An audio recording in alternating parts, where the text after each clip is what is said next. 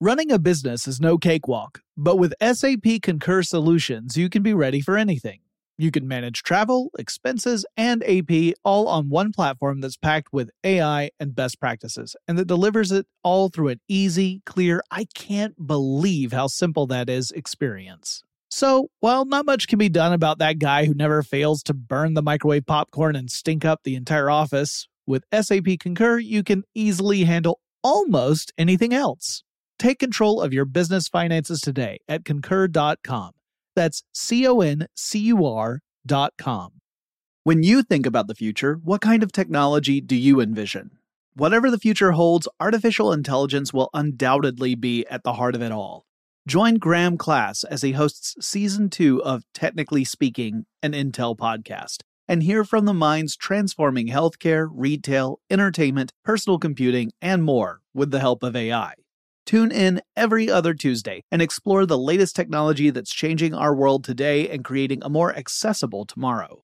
Listen to Technically Speaking, an Intel podcast on the iHeartRadio app, Apple Podcasts, or wherever you get your podcasts. I'm Katya Adler, host of The Global Story. Over the last 25 years, I've covered conflicts in the Middle East, political and economic crises in Europe, drug cartels in Mexico. Now I'm covering the stories behind the news all over the world in conversation with those who break it. Join me Monday to Friday to find out what's happening, why, and what it all means. Follow The Global Story from the BBC wherever you listen to podcasts. What's up, this your boy Lil Duval, and check out my podcast, Conversations with Unc, on the Black Effect Podcast Network. Each and every Tuesday, Conversations with Unc podcast feature casual and in-depth talk about ebbs and flows of life and the pursuit of happiness. Unlike my work on stage, I tap into a more serious and sensitive side to give life advice and simply offer words of encouragement, yet remind folks to never forget to laugh. Every Tuesday, listen to Conversation with Unc, hosted by Lil Duval on the Black Effect Podcast Network, iHeartRadio app, or wherever you get your podcasts. Presented by AT&T. Connecting changes everything. Welcome to Tech Stuff, a production from iHeartRadio. Hey there, and welcome to Tech Stuff. I'm your host, Jonathan Strickland. I'm an executive producer with iHeartRadio, and how the tech are you? We are going to conclude our episodes about Jony Ive and his time at Apple, his influence at Apple. And in case you have not heard the other episodes, 3 episodes have published before this one. So you can go and listen to those before you get to this one, because otherwise, I mean, you're going to be, this isn't in medias res, this is in indus res at this point, which is, I know, not real. But let's pick up where we left off in the last episode. So I talked about how, Jony Ive and Steve Jobs had really done a lot, along with lots of other people at Apple, to turn the company around, to really put it into the limelight for the mainstream, which Apple really had not been there since arguably the late 70s, early 80s, because the IBM PC and the compatibles and all the Windows PCs that followed, those became the dominant machines in the market, both in business and in personal use. Apple had kind of carved out a niche in the education sector and had a devoted following among the Apple faithful, but outside of that, they had not made much impact. Well, that all changed with the introduction of devices like the iPod and the iPhone. Suddenly, Apple was making a much bigger impact in the mainstream public. Well, something that was going on around that same time was tragically the declining health of Steve Jobs, one of the co-founders of the company. In 2009, he would go on medical leave. So he had been diagnosed with pancreatic cancer in 2003 and had undergone surgery. But over time, his health was undeniably getting worse. In fact, people were commenting on it all the time because he was a very public figure. He would appear at events like Macworld in order to announce new products. And whenever he was taking the stage, people would comment on his appearance. So in 2009, Steve Jobs went on medical leave. He had sat out the Macworld presentation that year. I believe Phil Schiller took his place. Phil Schiller, head of marketing over at Apple at that point. And that was raising a lot of concern. There were a lot of rumors, a lot of people speculating that Steve Jobs would not long be in the role of CEO at that point. He would actually stay on for a couple more years.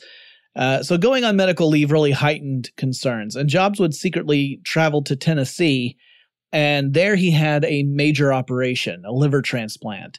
The Wall Street Journal found out 2 months after the operation actually took place and published an article about it.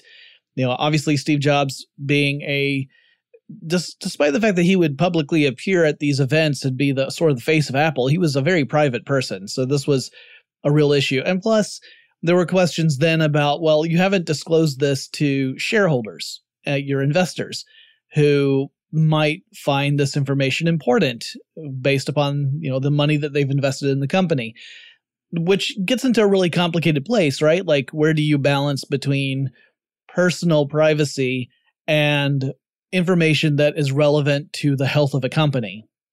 And when it came to Apple, so many people associated Steve Jobs with Apple that they almost treated it like they were one and the same, like the man and the company were the same thing, which is a ludicrous thing to do, but a lot of people did it. And it was because Steve Jobs had really kind of created a cult of personality around him and around the company.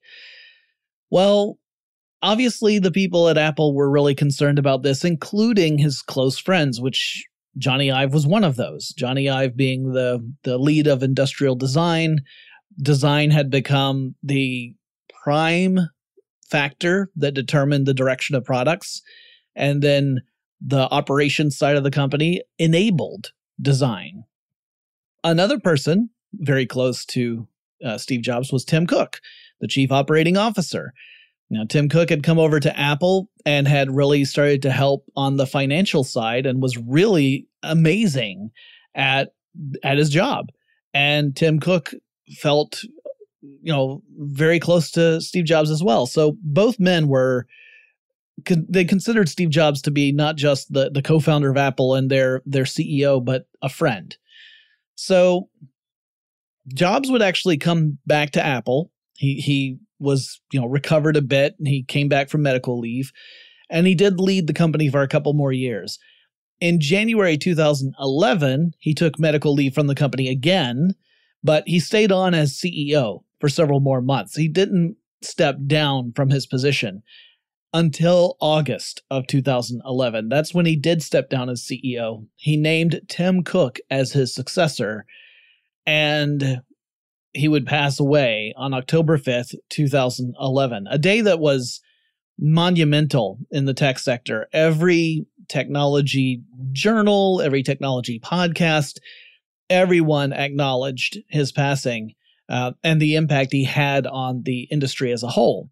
And meanwhile, at Apple, pretty much everybody was devastated by this news. Steve Jobs had kind of a rough reputation. Like, he was known as being very demanding. He had extremely high standards, and he was not shy about voicing his opinion if he felt those standards had not been met. I mentioned in a previous episode that Steve Jobs would fire people that he felt were not living up to what Apple is supposed to be, and that some folks would even refer to the experience of getting fired as getting jobsed, especially after Jobs first returned to Apple and did a massive amount of layoffs of, middle management at the company. Well, his closest friends had been visiting with him on occasion while he was, really in decline. And of course, they had a better idea of what was going on than most other people were, but it was no easier for them. And Johnny Ive was one of those, and Tim Cook was another. They both lost a dear friend as well as a fierce advocate for their work. In Johnny Ive's case, it was the best advocate you could have for the importance of industrial design. Steve Jobs and Johnny Ive together were able to elevate industrial design to the most important aspect of a product. And in Johnny Ive's mind, that was what was right, that industrial design should be the key element. It meant that he got to design things and have them be built to his specifications, to the point where he was given incredible amounts of autonomy to seek out the right materials and the right manufacturing processes. Like, Jony Ive had a reputation for just as exacting standards as Steve Jobs. Like, he would scour the world to find the right stuff and the right processes to create what he had envisioned. And if it was even a little off of what he wanted, he would keep looking. So things would change at Apple quite a bit over the following decade, obviously. I mean, the company lost its co-founder, its CEO, its vision, some would argue its heart. And a lot of the changes that would follow were due to the fundamental differences between Steve Jobs and Tim Cook. Cook, again, he had been the chief operating officer, is absolutely brilliant when it comes to ways to maximize profits and to maximize the corporate value of Apple. Like Jobs, he's not afraid to take risks or make choices that require, a greater expense if he believes in the purpose. Like, Cook did sign off on some pretty massive expenses so far, and I'm sure he will continue to do so. So it's not like Cook is, stingy on spending and just wants to, squeeze out every dime to get as much out of it as possible. That's not the case. However, he did come to his job with a different perspective on industrial design. That was not in his priority list. That was not top of mind for Tim Cook. It was not something that he particularly had an affinity for. He could appreciate it, but that wasn't, again, his passion. So his leadership style was very different from Steve Jobs. Now, it also didn't help that the entire world's attention was on Apple. The company was at a market value of around $300 billion at the time of Steve Jobs' death, which was a huge leap from the organization that had been teetering toward bankruptcy 15 years earlier, right? The company went from on the verge of being irrelevant to becoming a $300 billion company. That was when Tim Cook took over. And that meant that Apple now had a reputation as a tastemaker, as a trend setter, a major influence in computers and electronics. So it had become the company for prestige smartphones. So Android devices were at this point outselling iPhones. For a while, iPhones were king because, well, one, they came out before Android did. Two, they just had a sexy kind of aspect to them that Android could not match. But Google smartphone had really taken the lead in sales earlier in 2011. And the reason for that was pretty simple. Apple was the only company making iPhones, right? The only way you could get an iPhone is to purchase it from Apple or to purchase it from a carrier that in turn was working with Apple. So an iPhone was a flagship product. But Google's Android operating system was open for all sorts of manufacturers. So there wasn't just one line of Android phones. It's not like, Google phone and that's it. There were all these different manufacturers making phones that were running on Android. There were dozens of them. And that meant Android phones could cover a much wider range of the market. Everything from budget smartphones to elite levels. And the feature set would vary as well, right? So that meant that there were just more Android phones out there. So it made sense that they were outselling the iPhones. For people who couldn't afford an iPhone, they would get an Android phone. Or some people who just didn't like Apple would get an Android phone. That being said, the iPhone remained a powerful and iconic product for Apple. And people were still tuning into Apple's corporate events to see what was coming next. Like every year, people in droves were tuning in to watch a live stream of Apple's press events to find out what the next iPhone was going to be like, and you got to keep in mind, when the iPhone first came out in America, the way that contracts with carriers worked was that you would essentially agree to have a 2-year service agreement with whichever carrier. Let's say it's AT&T. You would agree to have a 2-year service with AT&T.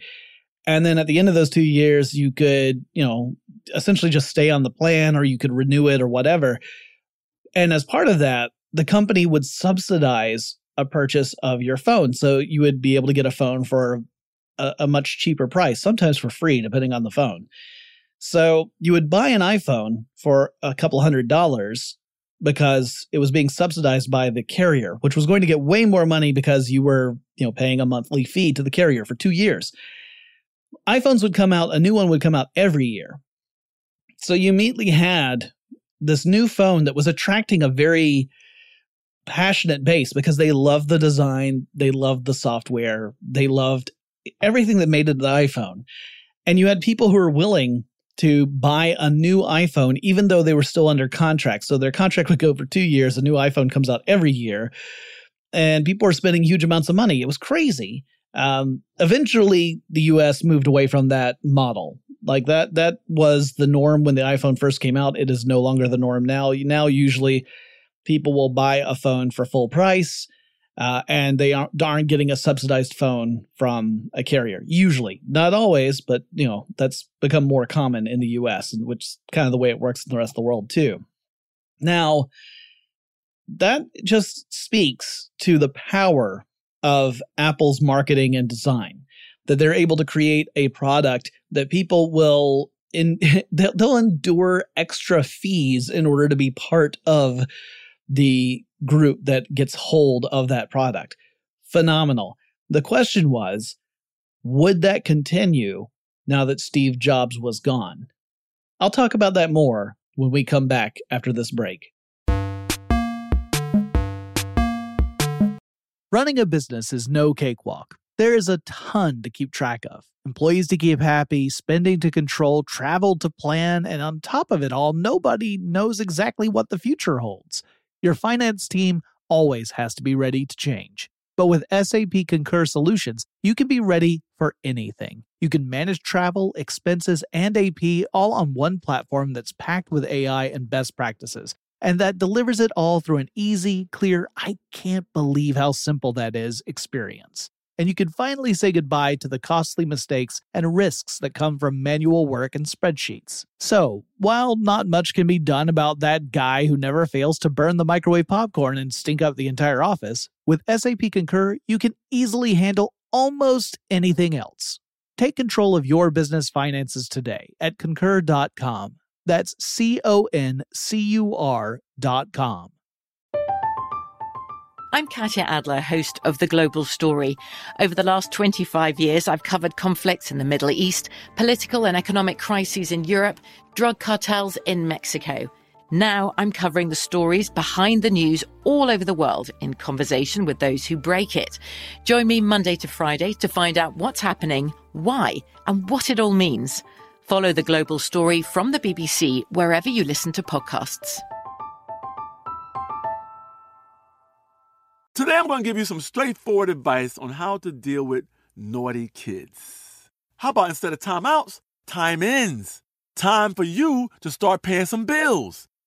I'm JB Smoove, and that was a full episode of my new podcast, Straightforward, inspired by guaranteed straightforward pricing from AT&T Fiber. Get what you want without the complicated. AT&T Fiber, live like a gigillionaire. Available wherever you get your podcast. Limited availability in select areas. Visit AT&T.com/hypergig for details.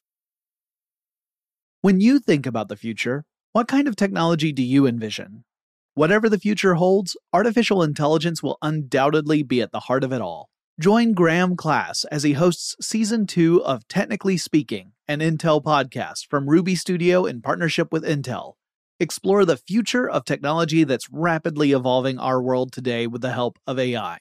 There is still so much work and research needed to fully understand the power and potential of AI, and Intel is at the forefront of implementing AI in revolutionary technology that's changing the world we live in for the better.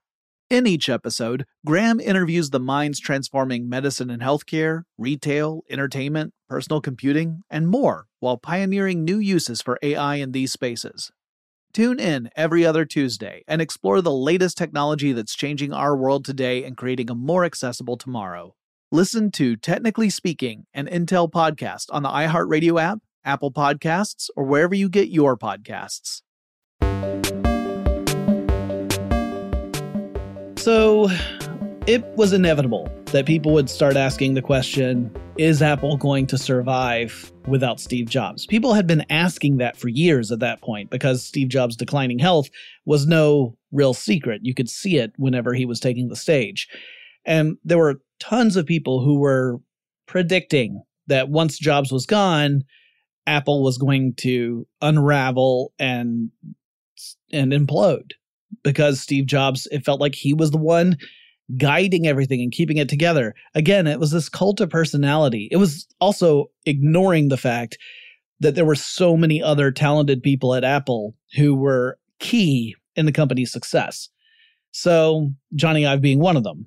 And, you know, it kind of makes sense that people were predicting that the company was going to hit on hard times because when Jobs had been forced out of Apple, or when he left Apple, depending on your point of view, back in 1985, well, that's when Apple fell into this pattern of bad decisions that nearly brought the whole company down.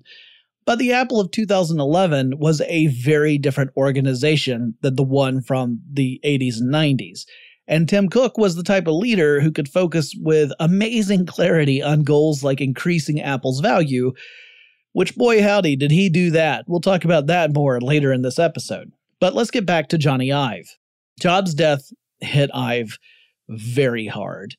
But in early 2012, Ive was energized to work on something new. Apple had acquired a company that was working on tech in the health sector. Specifically, they were developing technology that could use light to detect glucose levels in blood, which would be phenomenal for people who, for example, have diabetes, to have a non-invasive way to monitor their glucose levels. And Ive wanted to make a wearable, one that would tap into the health space, but it would also serve as a beautiful, fashionable watch. He wanted to make a smartwatch that was the best of all worlds, the best in health tech, the best in timepieces, and the best in fashion. He really wanted to create something that would transcend the gadget world and enter into the world of luxury fashion.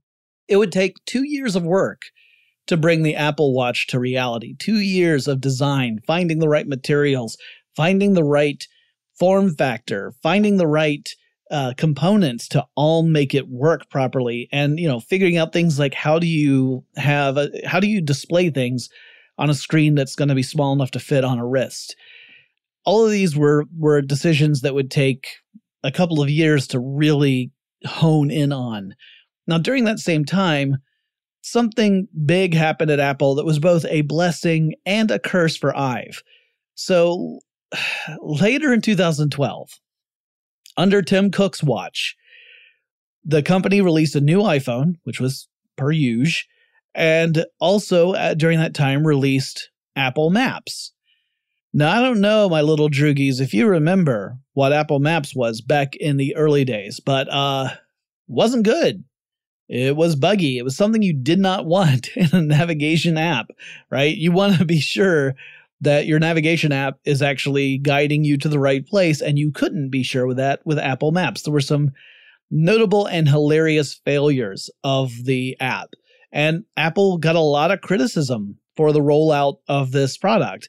And just to be fair to the team that had been working on Apple Maps, they had been rushed and it was pushed out before it was really ready. They knew that they needed more time. They just didn't get it because there was this need for the app to be out there. So Apple wanted to make Scott Forstall, who is the head of the software side, to apologize for the buggy software. Now, that was something the company had never done under Steve Jobs. Even during the whole antenna gate, which was an issue with a previous iPhone, that the antenna layout within the phone began to create problems if you were, quote unquote, holding the phone wrong. You were blocking the signal. There was a lot of signal dropping. And, Steve Jobs was just saying that people were holding the phone wrong instead of saying that, it was a faulty design. Jony Ive was kind of similar on that too. And so that was very notable. People were thinking that Apple was a brazen company for not admitting that it had failed in some way. Well, This was a very different approach. This was the boss telling Forstall, hey, you need to sign this apology letter and you need to admit that there was fault in what we released. And Forstall refused to sign it. Now, the rumor is that that is what angered Tim Cook, who then chose to let Forstall go, to essentially fire the head of software. Now, this was a huge deal for several reasons. One is that Forstall had previously been on a pretty short list of folks who could have succeeded Steve Jobs as CEO. People thought potentially he was going to step into that role before Jobs named Cook as his successor. Now, obviously, Forstall didn't become CEO, but another big deal is that Forstall and Ive had a fundamental disagreement when it came to design approach, specifically over skeuomorphism. Skeuomorphism is when you make some sort of derivative of an object that retains features that were necessary in the original version of that object, but not in the derivative. I know that sounds kind of messy to talk about, so let me give you a very simple example. So when you're ready to throw something away, something physical, like let's say that you've got a sheet of paper that you need to throw away, you wad it up, and you toss it into a trash can. So when it came time to creating a Windows icon for deleting a file, it was pretty common to represent the deleting process as an icon that looked like a little trash can. And you could just drag a file over to the trash can and let go, and it would go into the recycle bin or the trash can. Now, there's no reason to make the icon look like a trash can. Like, it doesn't have to look like that, right? Because you're not actually physically tossing a digital file into the opening of the icon of this can in order to throw it away. But the combination of the familiar with the digital process is an example of skeuomorphism. The idea being, oh, people know what trash cans are, that therefore they will understand the process in order to delete a file. Jony Ive did not like skeuomorphism, to put it lightly. He didn't like the look of Apple's icons on the digital screens that he labored over designing. So, in other words, he felt like he was putting in tons of work to create the best physical product that was showing icons and software that didn't belong on his work of art, essentially. So, once Forstall was gone, there was an opportunity that rose up, and Tim Cook saw that opportunity. He decided to put Ive in charge of the look of Apple's software. Namely, Ive was put in charge of human interface stuff. So instances like the icons that appear on Apple screens, that became Ive's domain, in addition to industrial design. Now, while Ive relished the job of making the stuff that appeared on the screens of the devices he had designed complement those designs and not conflict with them, this seemingly victory that he had experienced brought with it additional responsibilities, which included lots and lots of meetings, tons of meetings. And Ive's life began to consist of lots more meetings, which he found taxing and distracting. And while Ive had grown accustomed to working very closely with Steve Jobs, like often they would meet one-on-one to talk about design things. Well, that wasn't Tim Cook's style. Tim Cook wasn't the type of person to take a one-on-one meeting with Jony Ive and spend an hour or two talking about designs. Instead, Tim Cook would organize much larger meetings, and Jony Ive would be part of those. That meant that other departments would have more input into this process. So Ive was no longer working directly with the CEO of Apple.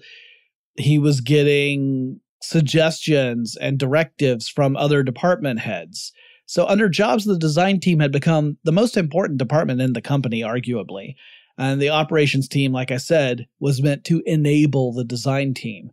But Tim Cook came from the operations side, and he flipped that relationship. Operations would ultimately determine which design elements could move forward and which ones wouldn't.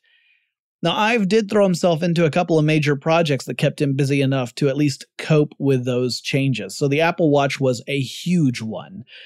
Ive obsessed over the materials and design with the watch. He wanted the watch to have a crown.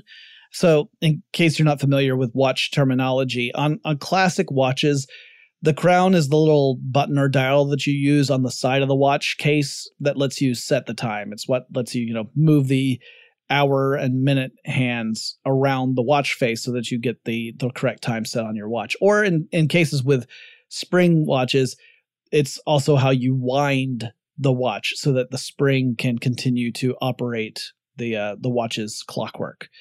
Now, on the Apple Watch, obviously, there was no need to have a crown to do those kind of things. You could do everything by touch, but the crown was there because, one, it was a classic piece of watch anatomy.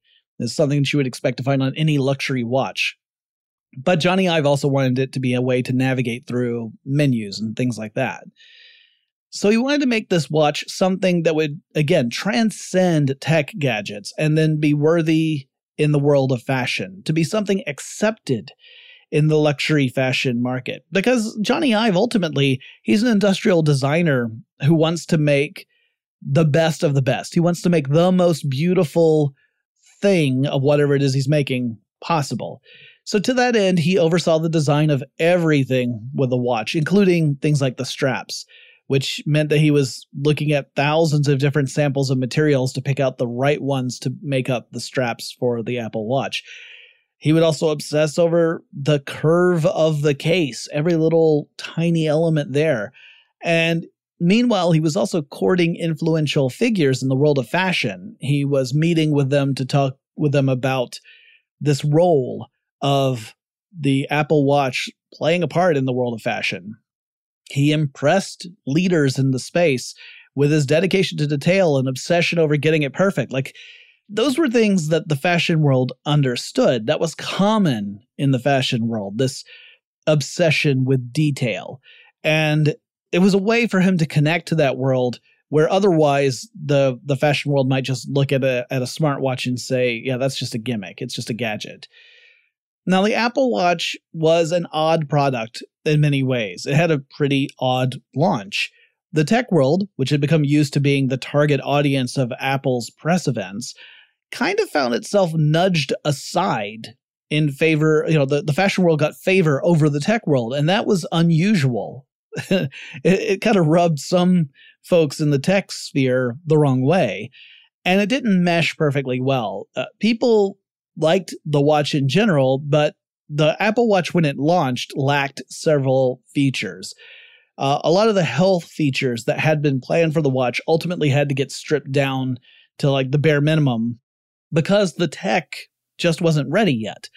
So while they knew what they wanted to do, the watch wasn't capable of doing everything out of the box. So they had to ship something. That was the issue, was that they couldn't just delay.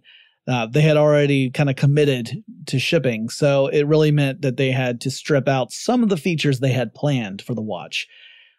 Enthusiasm in the press for the Apple Watch, both on the tech and fashion side, was initially pretty high, but it flagged a bit once the watch came out. That being said, it would eventually become a monumental commercial success over time. In 2015, there were naysayers who dismissed the Apple Watch as just being a flop. They said, well, this was a sign that the company had lost its way since Steve Jobs had passed away, because it was the first time the company had introduced a new product line since Steve Jobs' passing. And they said, well, this is obviously evidence that Apple is no longer the company it used to be. And the watch industry also dismissed the Apple Watch initially, saying that unlike a true luxury watch, which you might spend thousands of dollars on, the Apple Watch wasn't designed to last the test of time. Like, it's weird to start talking about time in watches, but a true luxury watch is supposed to be timeless. This idea that you have this classic design that will remain relevant for your entire lifetime, and that you can collect other watches that have different aspects to them, but that any individual watch should be a thing of art forever.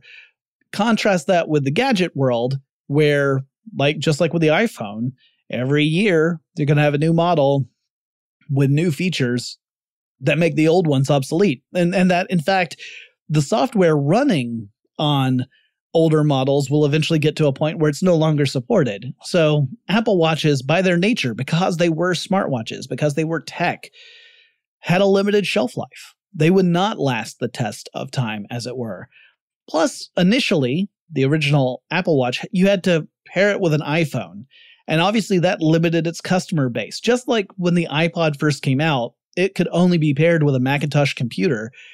The original Apple Watch could only be paired with an iPhone. And that meant that, you had an entire swath of folks who might admire the watch for its fashionable appearance, but they wouldn't buy it because they didn't own an iPhone. Apple's second generation watch course corrected to an extent. For one thing, the company decided to drop its attempt to really play in the luxury goods space. So when the first generation watch emerged, one of the models that Jony Ive designed was had a price tag at an eye-popping $17,000. And, it was obviously being marketed as a high-end luxury good. The second generation, they didn't do that. They didn't produce these extremely expensive luxury versions of the Apple Watch. Instead, they really focused more on the active lifestyle, health tech side of the market. And obviously that's a different message in a different market than high-end luxury brands. So they also eased off on the requirement to pair it with an iPhone, which increased its relevancy. And the Apple Watch would become the dominant model in the smartwatch industry. And not only that, it became so popular that it began to outsell the entire Swiss watch industry. So the watch industry, which had been dismissing Apple, saying, "Oh, they got it all wrong. They don't know what they're doing. We know what we're doing because we've been doing this for more than a century."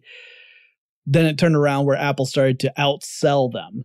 So while the initial launch was a bit rocky, they were able to turn that all around. It did cause some waves at Apple.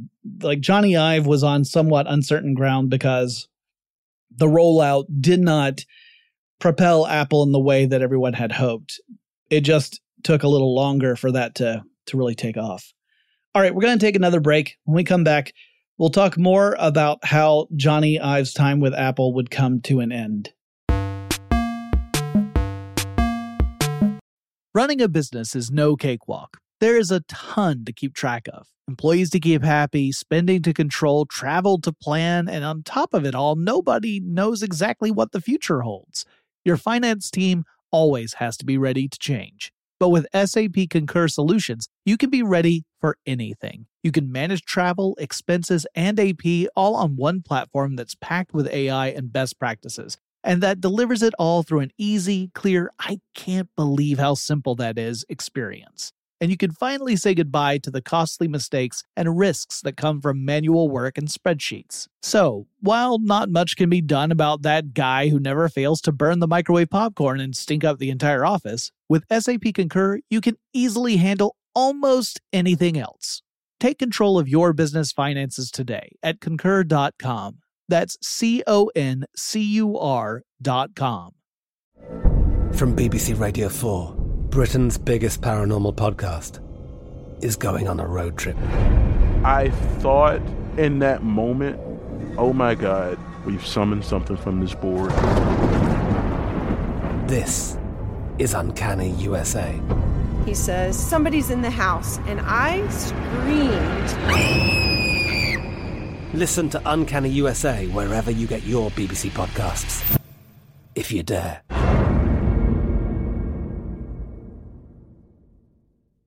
Today I'm going to give you some straightforward advice on how to deal with naughty kids. How about instead of timeouts, time-ins? Time for you to start paying some bills. I'm JB Smoove, and that was a full episode of my new podcast, Straightforward, inspired by guaranteed straightforward pricing from AT&T Fiber. Get what you want without the complicated. AT&T Fiber, live like a gigillionaire. Available wherever you get your podcast. Limited availability in select areas. Visit AT&T.com/hypergig for details. When you think about the future, what kind of technology do you envision? Whatever the future holds, artificial intelligence will undoubtedly be at the heart of it all.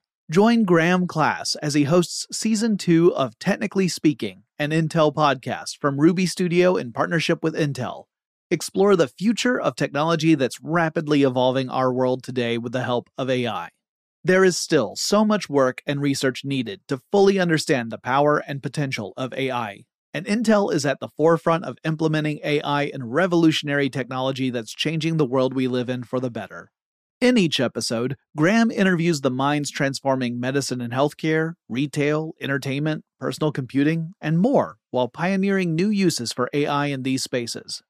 Tune in every other Tuesday and explore the latest technology that's changing our world today and creating a more accessible tomorrow. Listen to Technically Speaking, an Intel podcast on the iHeartRadio app, Apple Podcasts, or wherever you get your podcasts. So before the break, I was talking about how there were a couple of major projects that occupied Jony Ive's time that were really important. Well, the Apple Watch was one, and the other one was something that Steve Jobs had started, but obviously was unable to finish before he passed away, and that was the design of a new Apple campus. Ive would take a prominent role in this design. The building would end up costing billions of dollars, and it featured curved surfaces and open office floor plans, and some of that would end up getting criticized by Apple employees because sound would travel really far in the building, like it would travel along the curved surfaces, and it made it kind of difficult to focus if you could hear every passing conversation going on. But the physical design, like the look of it, was stunning. And is stunning. So the building is by all measures a phenomenon. If you haven't seen it, you should look at pictures of the Apple headquarters. It's kind of a loop of a building, a circle with a hollow center. There's a courtyard in the middle of the building, and some folks would even call this a spaceship because it had this sort of futuristic, otherworldly appearance.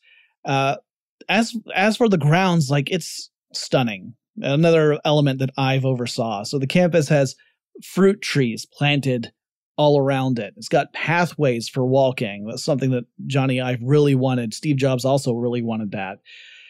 And there are sections of the building where you get an amazing view of the sunset in the evening.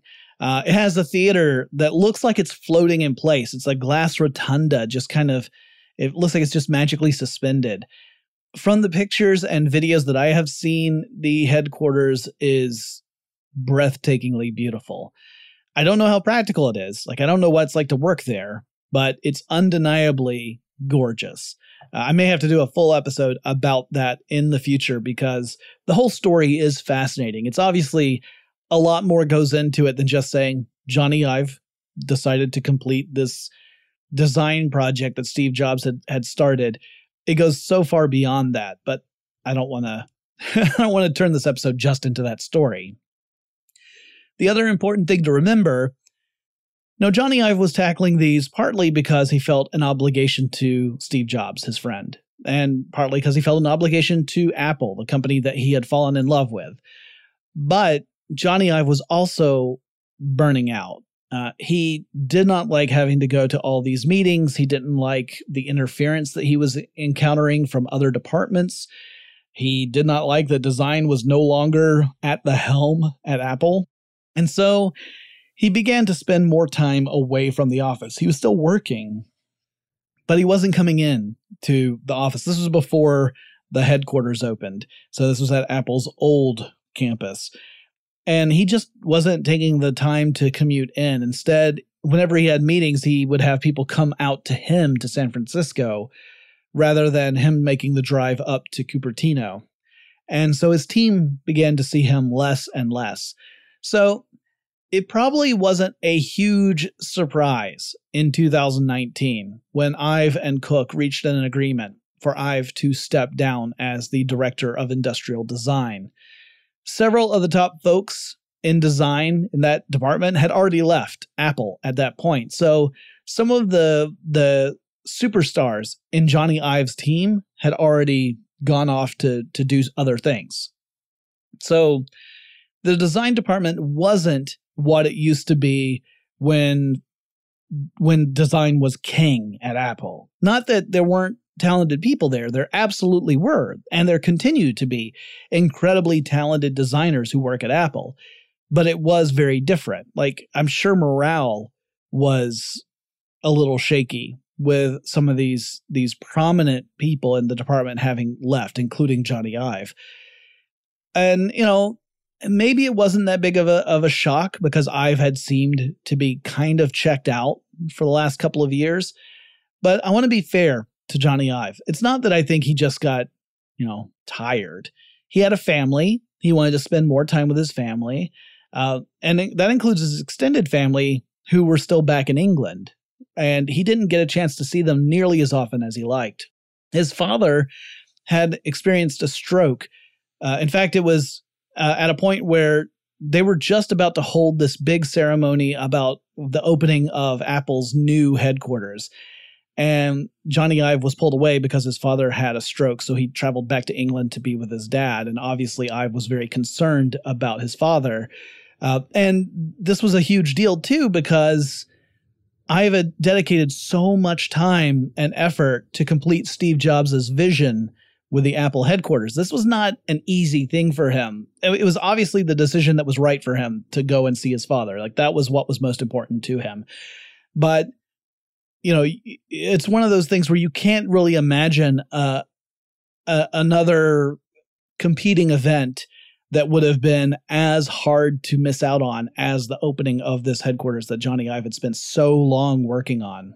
He also was really tired of having to fight against other departments in order to justify his design choices and to have design have a decent place at the table when working on products. Some stuff that had been in semi-secret development, like an Apple car, were languishing because the projects turned out to be more complicated than they had first imagined.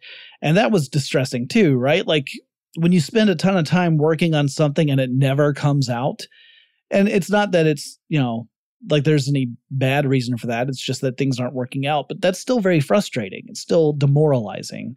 So I was ready to take a further step back from Apple. Like, he was already not showing up as frequently, but that was not enough. So in 2019, he officially stepped down as the director of industrial design at Apple, and he co-founded a design consultancy company with his friend Mark Newson, and they called the company Love From.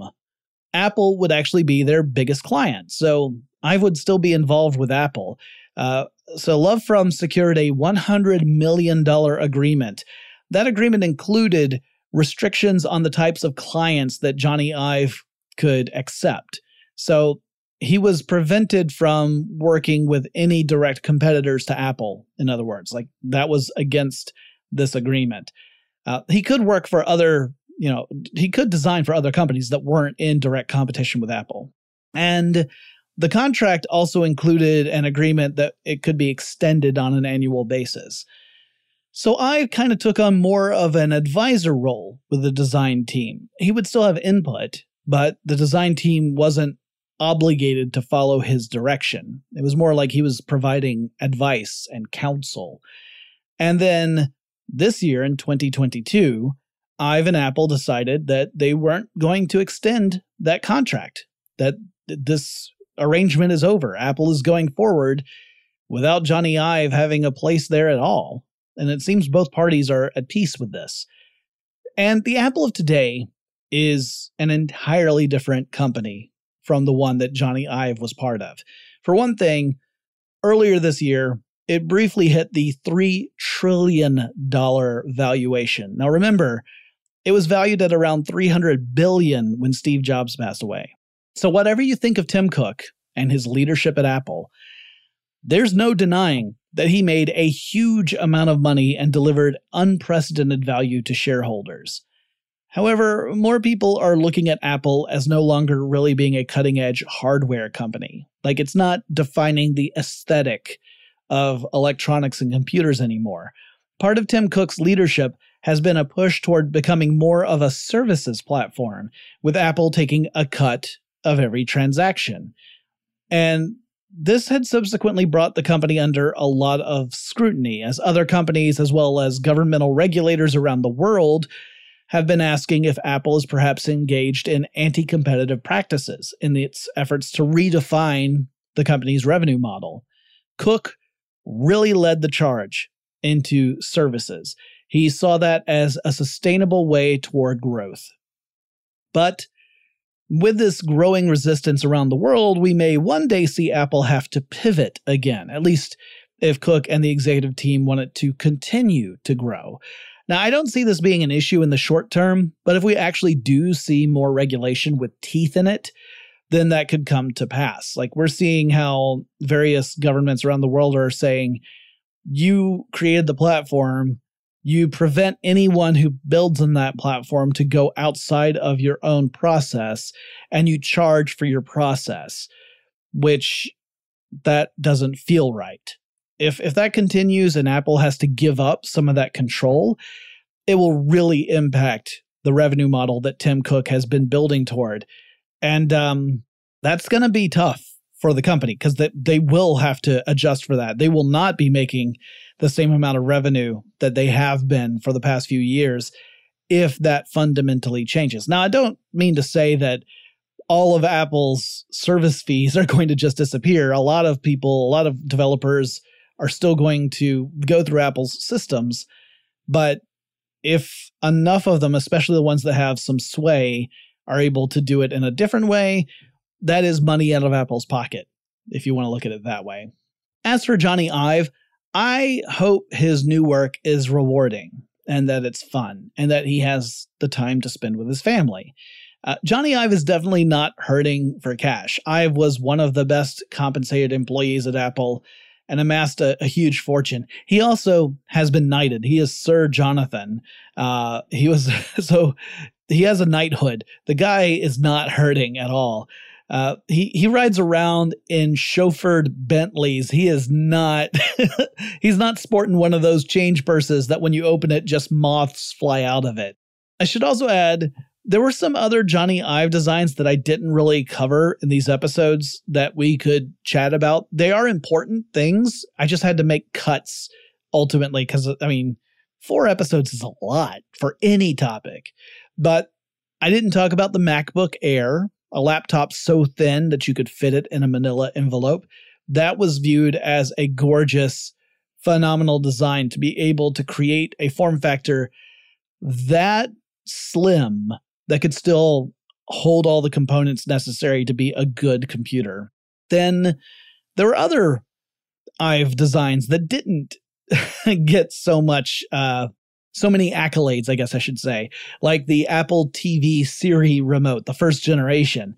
I don't know if you've seen these. The remotes, the first generation remotes were, they had black buttons on a black remote, which means that if you were watching television in a dim room, let's say that you've got the lights turned down, the shades are pulled because you want to be able to view your OLED screen and see it in vibrant color, suddenly you can't find the remote because it's black on black. It's like Spinal Tap had created a remote control.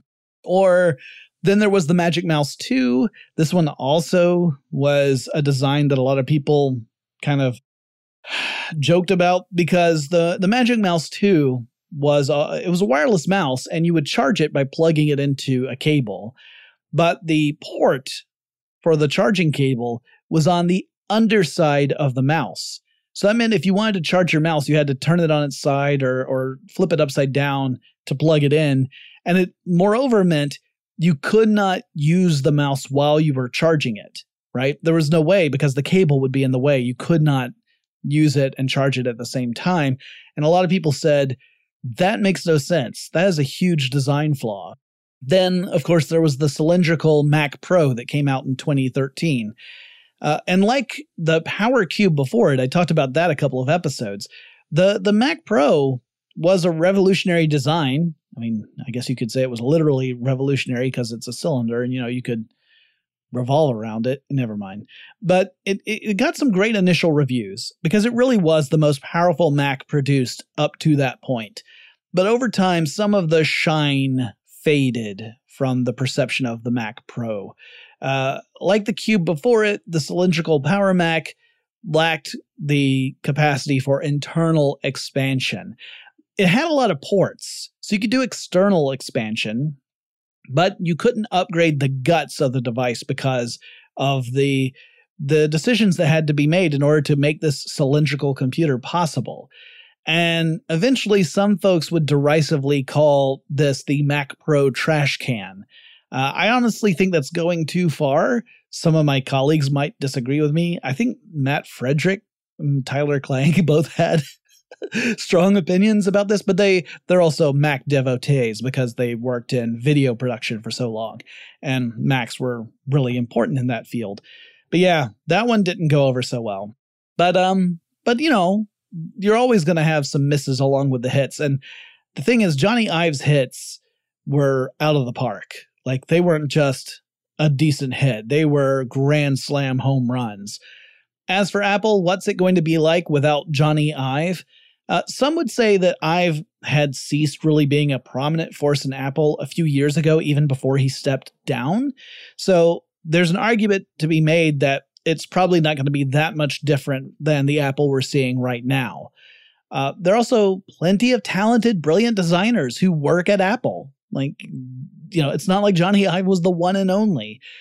The process of design is different. Design no longer holds the prominent spot it did back when Steve Jobs and Johnny Ive were kind of defining Apple's company process. But again, it's not like the design department has just tumbleweeds floating through. It may well be that Apple's most breathtaking, successful product has yet to come. We have to wait and see. The company is working on some stuff that's really exciting, like mixed reality headwear, and, you know, maybe one day we will see the Apple Car. So I wouldn't write it off, but it's impossible to deny the fact that Johnny Ive and Steve Jobs together defined the aesthetic at Apple for a stretch of incredible years. Whether that aesthetic continues or if it transforms, we'll have to see. I suspect we will start to see it slowly gravitate into some other design aesthetic, but I think there's going to be a piece of Ive at Apple for the foreseeable future. Anyway, that concludes these episodes about Johnny Ive. Hope you enjoyed them. Please reach out to me if you have suggestions for future episodes of Tech Stuff, and I'll talk to you again really soon.